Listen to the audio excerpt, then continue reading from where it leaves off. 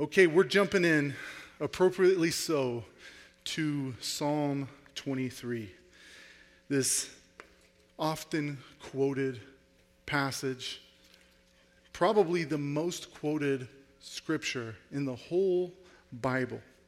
And so, changing the emotional tone here for a minute, let me do a little survey in this room. And this isn't a trick question. You're not in trouble for any of this. But let me do a little survey in the room.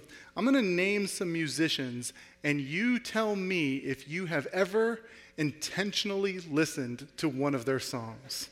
So no judgment here. All right, Duke Ellington. Okay, we got the classy people here. Eminem. Oh, we got the honest people here. Pink Floyd. The Grateful Dead. I could smell the essential oils coming in. U2. Coolio. Kanye West. Jay-Z. Megadeth. Johann Sebastian Bach. Now, what do these people have in common, and why am I bringing them up here in church? Well, the reality is that they don't have much in common, but they do have this in common. They are among at least the 65 musicians that I found, and there's probably more, who quote Psalm 23 in some part of their song. This psalm has been quoted in more movies, more songs, more Hallmark cards with little cute sheep than probably any other scripture. If you go to the neighborhood and the friends that I grew up with, I'm sure you could find Psalm 23 tattooed on the back of every third person. Psalm 23 is so popular that David should be getting paid for royalties for how much people are using his lyrics. And so most of us, even if you've never read the Bible, you have a sense of what Psalm 23 is about. And because of the fact that it is so common, so quoted, we can often view it through the lens of the sort of sentimental, cheap lens in which it's often quoted and not see it for the depth that it is. This isn't David writing the inside of a Hallmark card. This is David writing out a prayer to God, seeing him as his provider and his shepherd in the good times and the bad times. And there's so much in here that we could literally do 30 sermons on Psalm 23 alone. And I'm not going to do that right now. I'm not going to do 30 sermons in a row. But I just want to draw one big thing out of this text, one big idea. And it's that God is present with us in the shade and the shadows. The shade, the cool grass, the cool waters that it talks about in the beginning of the psalm, verses 1 through 3.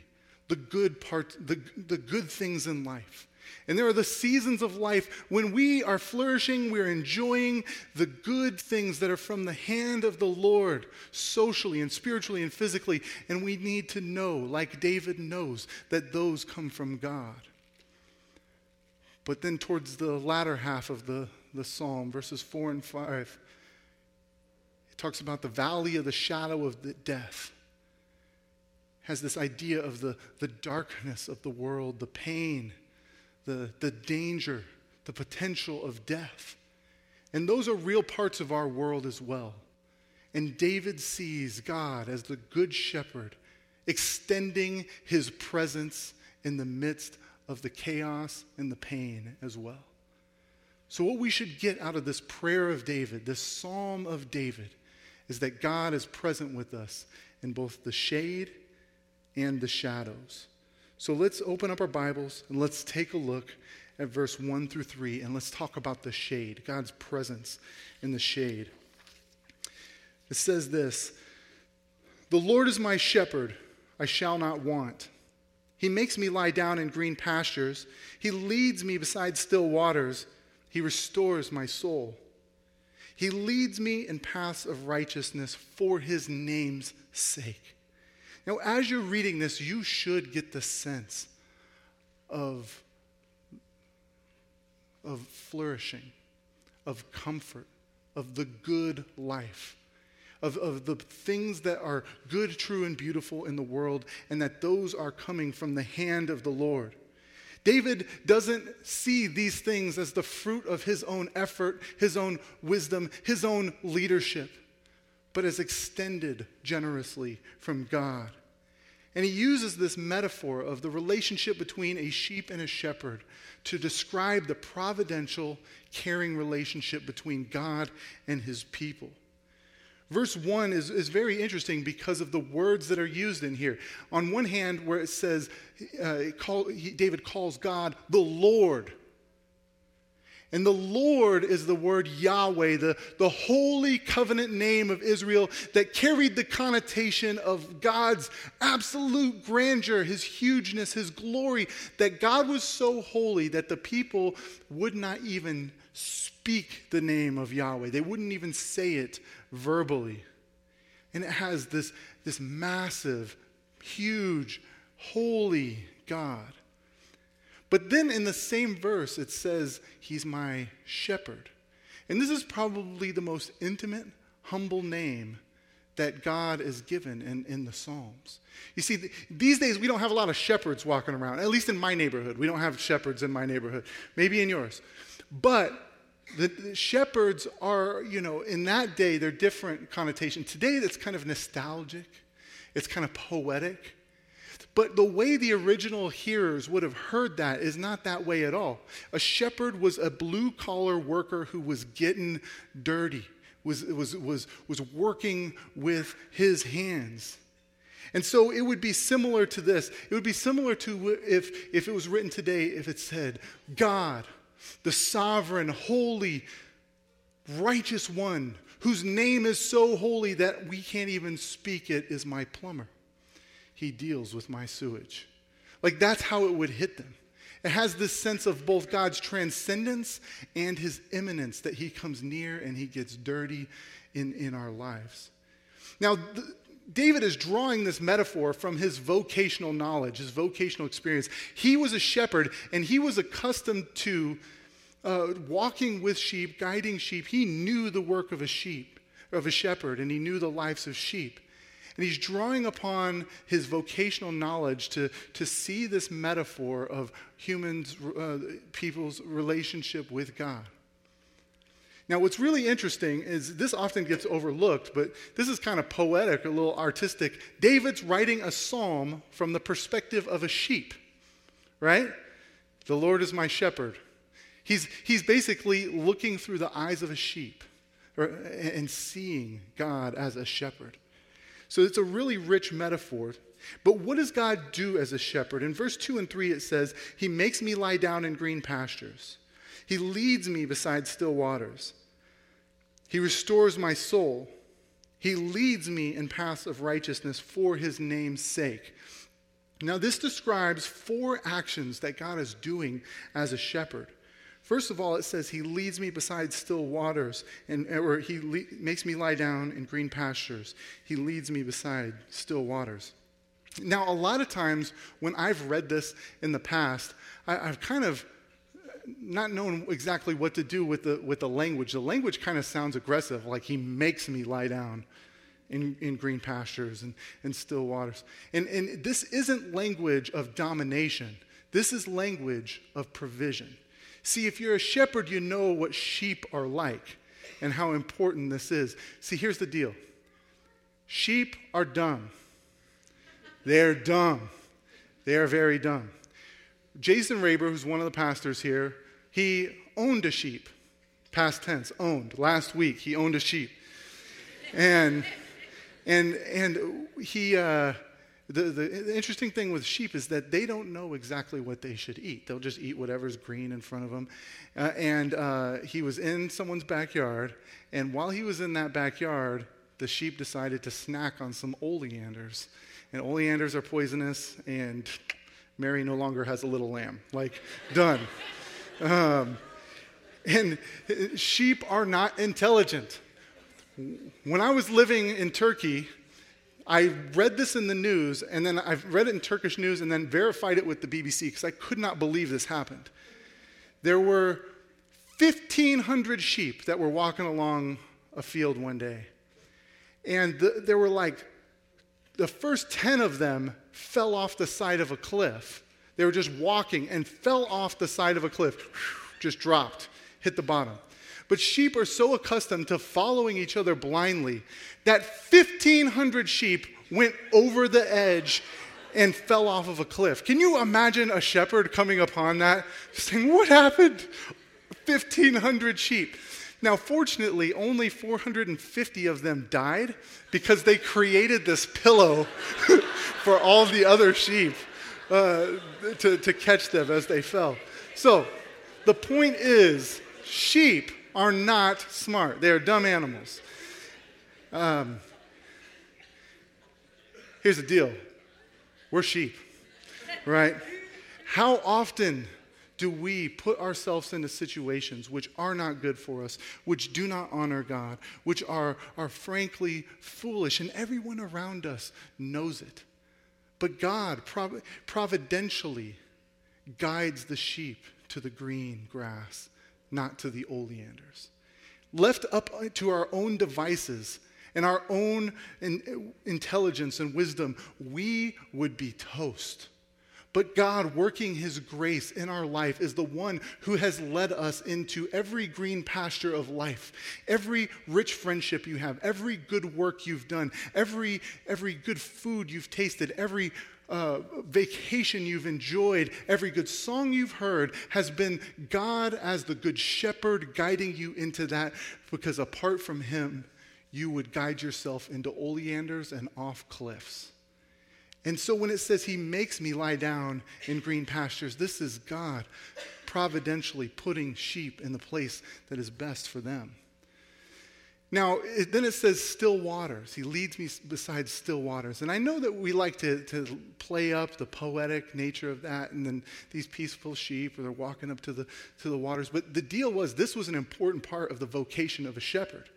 See, because again, sheep being dumb, if there are rapids, so many sheep in those days would walk up to the water to go get a drink, and then they're just taken down the river. They're just river rafting and gone. So the shepherd would have to lead the sheep to the still waters, the place where they could go and they could drink. And this is what God does for us. You see, every good, true, and beautiful aspect of our life has come from God. He's the one extending it. He's the one restoring our soul. He's the one leading us into paths of righteousness. And the word righteousness in the Bible isn't like what you think of when it says righteous, like kind of like prudish, stoic, just don't smoke and don't do bad things and stuff. But righteousness was this holistic engagement with God and your neighbors, the pursuit of justice. So even in the good things we do, the good things we think, the good attitudes we have, and the good things we experience, God is the shepherd behind it all, sovereignly leading us away from the oleanders and to the still waters. And it's easy for us as humans to look at the good times and to not see God present in the good times, present in the cool and refreshing place of shade. But here's what James 1:17 says. It says that every good gift and perfect gift is from above, coming down from the Father of lights, from whom there is no variation or shadow due to change. The God who has existed for all of eternity has been the one since day one who has given every single good gift you have ever experienced. And our human propensity for arrogance because of our sin is to say, my successful work comes from my hard work, but it actually comes from the work of Christ. It's to say that my spiritual vitality or victory over sin comes from my discipline, but it comes from the fact that Jesus was disciplined as he moved to the cross and made us right with God. We're the people who say that my comfortable home is because I have earned it, but it's because God has made a home for us through Christ. And our friendships that we enjoy are because of our charming personalities. But it's because of the friendship of Christ, who's working his common grace into the world. And if you have ever come across anything that's good, even when you don't acknowledge it or know it, the rod and the staff of the good shepherd is the one leading you there and extending that to you.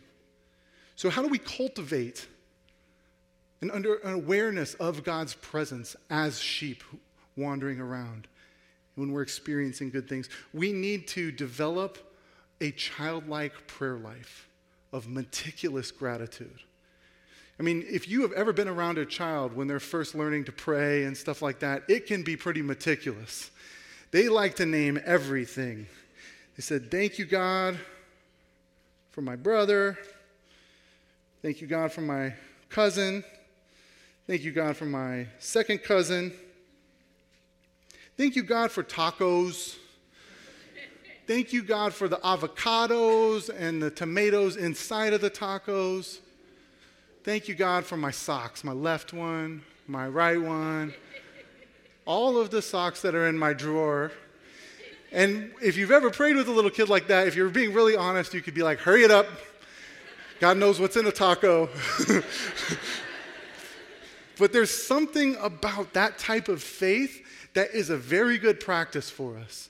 Because every moment, like just the moment, just right now, the mere fact that a roof is not caving in on our heads is more grace than we would ever deserve. And the meticulous gratitude of a child first learning to pray should be the meticulous gratitude that we have as we look out into the world with wonder and see God leading us to the green pastures and the still waters that we experience.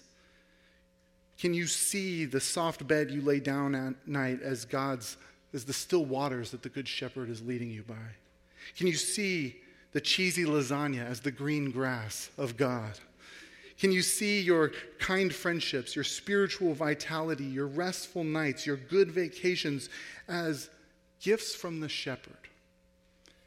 Because he is present with us even in the good things. And we have a tendency to only acknowledge him in the hard things and in the pain. And so, but that's the point I want to address next. Number 2, that God is with us in the shadows, in the hard times. But before I jump into it, I want to get you guys discussing. Like I did this last time a few weeks ago, and I kind of liked it. So I want to ask you a question. I'm going to give you a few minutes to talk about it and to discuss it, and then I'm going to come back and lead us. Here's the question. What are people most afraid of other than death? So go ahead and discuss that with a few other people, meet them, then get into the heavy stuff, and then I'll bring us back in a moment.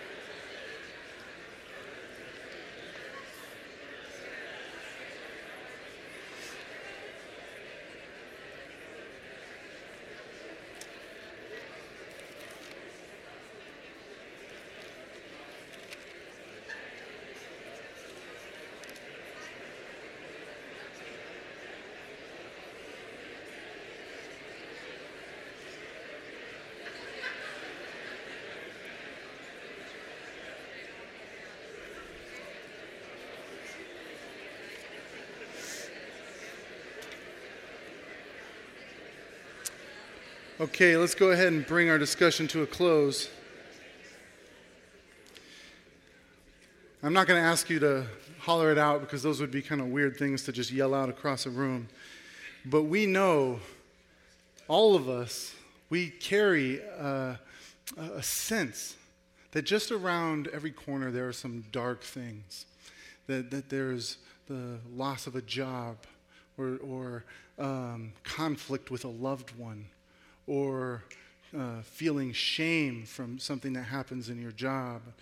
There are a number of things, your children's struggles, that we can be afraid of. And David experiences those things as well. He knows what the valley of the shadow of death is like. He knows the dark times. Even though he was so close to God that it said that he was a man that was after God's own heart, he was a sheep following a shepherd through the valley of the shadow of death. So let's look here at verse 4 and 5. It says, "Even though I walk through the valley of the shadow of death, I will fear no evil, for you are with me. Your rod and your staff, they comfort me. You prepare a table for me in the presence of my enemies. You anoint my head with oil. My cup overflows." So what is going on here with this idea of the valley of the shadow of death?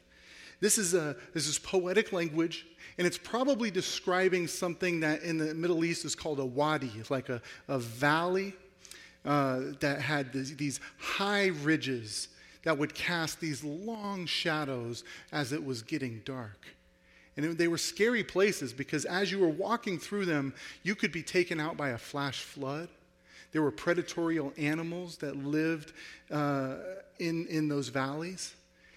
And there were also people, like unsavory characters, who would hide in those ravines and would jump out and steal things and harm people. And like that's where the gangs hung out, essentially, in the Middle East.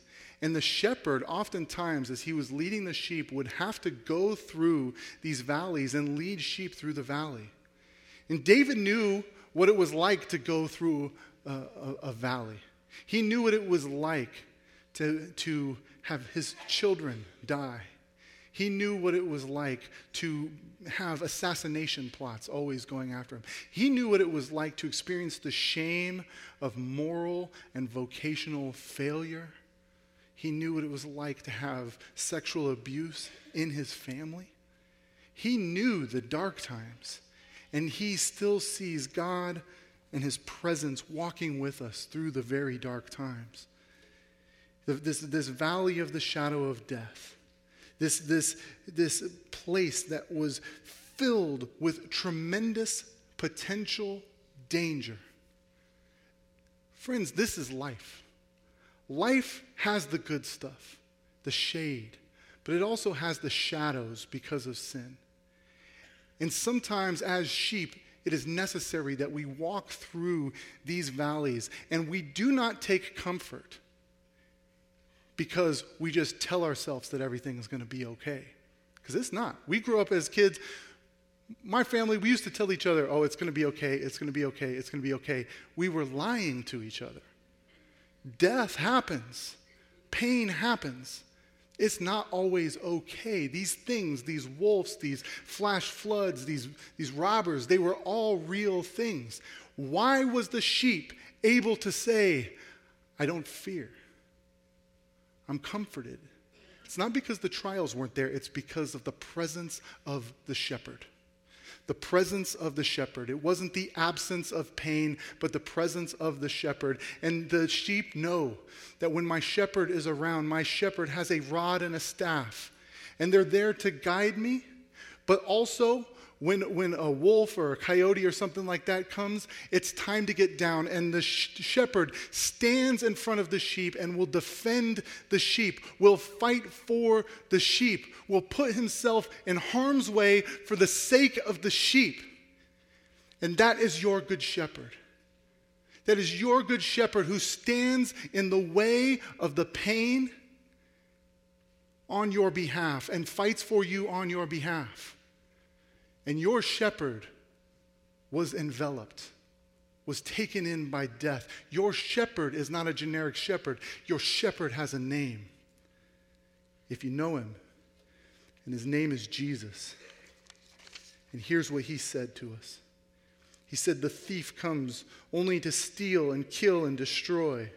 I came that they may have life and have it abundantly. I am the good shepherd. The good shepherd lays down his life for the sheep. See, See, we don't have any comfort in this world because there is danger, there is pain, unless we have a shepherd to defend us, who will take us for all of eternity and be the one who's near to us and make his shade and his green grass eventually envelop the wholeness of the earth. But until that time comes, the comfort that we have is that we are with him, and he entered into our pain and he experienced it with us. We don't know exactly what God is doing in the midst of your pain right now. Why there's a cancer diagnosis, why your child is walking away from the Lord, why it looks like you're going to lose your job. God doesn't give us the answer, but he gives us himself present in the valley with us.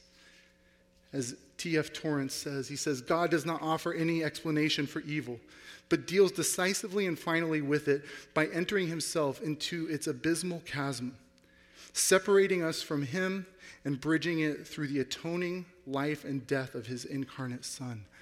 That Jesus gives us a way out of the valley through his life, death, and resurrection. And until the day comes that suffering ends, he will be with us in the midst of it. And he'll be with us for all of eternity. But then what happens here is David changes metaphors. So he's mixing metaphors. Ricardo, he's always mixing metaphors. Love him for it. But frankly, it's biblical. So he's good to go. David mixed metaphors. Ricardo mixed metaphors. I mix metaphors. So it's a biblical thing. Give us a break. But he now moves into the metaphor of a host. A host welcoming someone at the dinner table and saying, come, sit with me, eat with me. Let's read what it says. It says, you prepare a table for me in the presence of my enemies. You anoint my head with oil. My cup overflows. Now, what's happening here? What's the deal with oil in the Bible? Do you ever wonder that?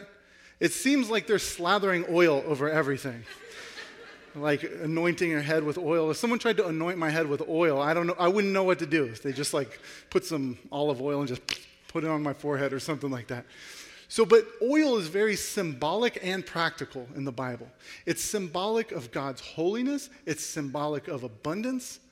But also it had a very practical purpose for the sake of hospitality, that in the ancient Near East, when someone would come into your home and they've been on a long journey and they had chapped lips and dry skin, the oil was a way of refreshing them. It was like giving them a massage and giving them some lotion and some just, essential oils just to get like refreshed from the journey. Because hospitality was very important in the ancient Near East. As someone would enter your house, you were responsible for providing for them and protecting them, even at the cost of your own life. And David sees God as the host, welcoming him into relationship, sitting down and feasting with him and saying, you're under my care, I protect you. I'm the one who brings about your joy and your flourishing and your nearness to me. Now then there's this image of the cup overflowing. God being so generous that he just keeps dumping more and more wine into David's cup, and it's just spilling out all over the place. Imagine extravagance and an excessive meal is what it's trying to get a hold. Imagine that you are having a feast, and someone just keeps putting steak after steak, filet mignon after filet mignon, bringing about the best ice cream. They bring you some crepes, and then they bring out the bacon, and it's awesome. And your milkshake is overflowing. You take a drink, they pour more milkshake in it. It's extravagant, it's sloppy. And that's the kind of lavish love that God is extending to us, relationally, to be with us, to be present with us, even in the midst of shadows. You get the sense that David is calm and collected, even though enemies are all around him. That his life is in danger, he's experiencing peace. You see, in the ancient Near East, they used to have this military thing that they would do, this strategy that sometimes you would throw a huge party the night before a battle, and you would do it within earshot of your enemies. So, the milkshake's overflowing, you're yelling, you're having a good time and everything. Your enemy hears you and says, they're not scared. They're going crazy with the milkshakes over there. I mean, that's the image that it would have. But what David is saying is that even in the presence of danger and death, I can peacefully sit and have fellowship with a God who's my shepherd, but also my friend, also my father, who says, sit with me. He doesn't go kill all the enemies right then, but he does prepare a feast in the presence of enemies. And so I want to ask you, what are the things that are the shadowy parts of your life? These scary, terrifying, painful things. God is not saying that he's going to solve them here and now. One day he eventually will. But in the meantime, he's inviting you to sit with him and feast with him and let him comfort you in the midst of them. Now I want to share something. I want to share something from my own life, a few ways that I've struggled with this. One of them is sort of a fruitful story. The other one, I'm working on it. The first one is, after 9/11, I was like the most terrified person in the world. I was really scared. And I had this attitude of just saying, let's go carpet bomb the Middle East, keep all the Muslims out. And some people confronted me and said, you are not sensing the presence of the Good Shepherd. You're not calling on him. You're trying to protect yourself. You're not depending on him. And so God, in his sovereign irony, basically calls me to repent and to go meet some Muslim folks and befriend them. And I move into this neighborhood and I am befriending Muslims and I begin to really care for them. And then God calls us to move to Turkey. And on this trip that we take, this little vision trip before we go to Turkey, I feel like I've dealt with my fear of terrorism, of something that could happen to us.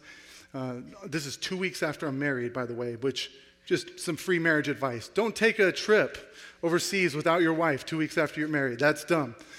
But especially to where I went, it was a very dangerous part of Turkey where Iran and Iraq and Turkey meet.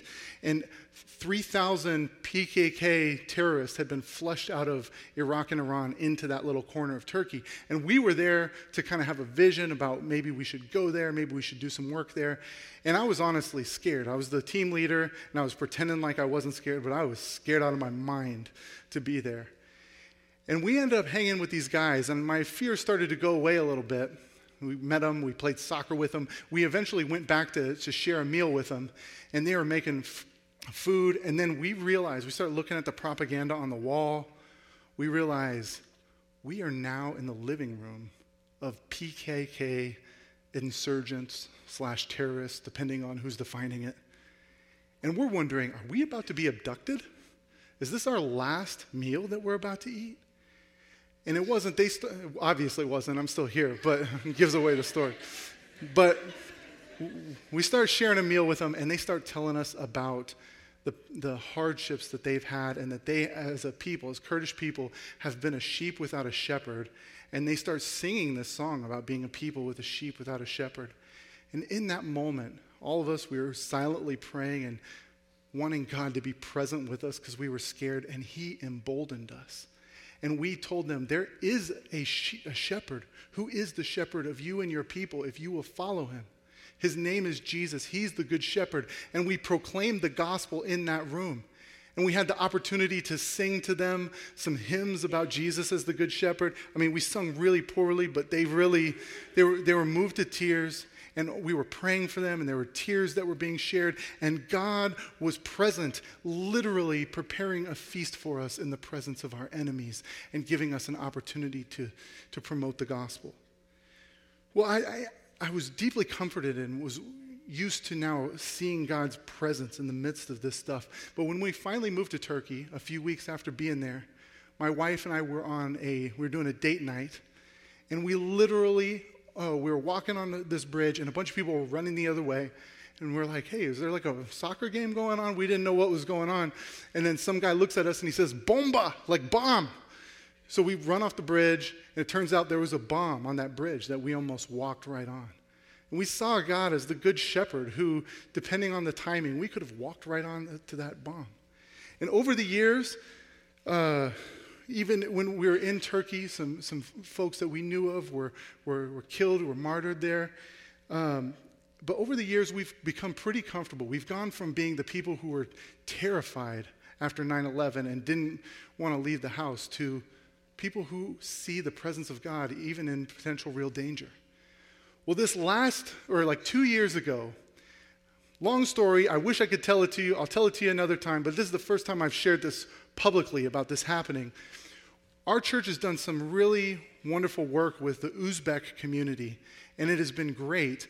But because of it, I'm now banned from Uzbekistan, and I started receiving death threats from Uzbek nationalists who were basically saying they were going to harm me, going to harm my family, and this was right before Christmas. And let me tell you this, my friends, maybe one of the best Christmases we ever had. We feasted. We exchanged gifts. We remembered Jesus. And we were concerned, but we sensed the presence of the Lord even in the midst of enemies. And we're at peace. We were comforted. And God grew us in that. But lest you think that I'm something, let me tell you where I'm struggling. Because I realize I am not inviting God or looking for the presence of God in all aspects of my life. There's one aspect in particular that keeps me awake at night, that I struggle with, and it's this, that I am not very educated. So I have never graduated from anything. Not college, not high school, not junior high, not Boy Scouts. Even when my friends, we pretended and played as kids that, we were graduating, I had to stand to the side. I have never graduated from anything. My highest education is a GED. I struggle with dyslexia. I struggle with ADD, ADHD, and other learning, disabilities, but, I wasn't paying attention, so I forgot what they were. But I struggled in school profoundly. And I've always had this fear that, I'm going to end up on the streets, that I'm not going to be able to provide for my family. And I've struggled to work with God through that. And it sticks with me to this day.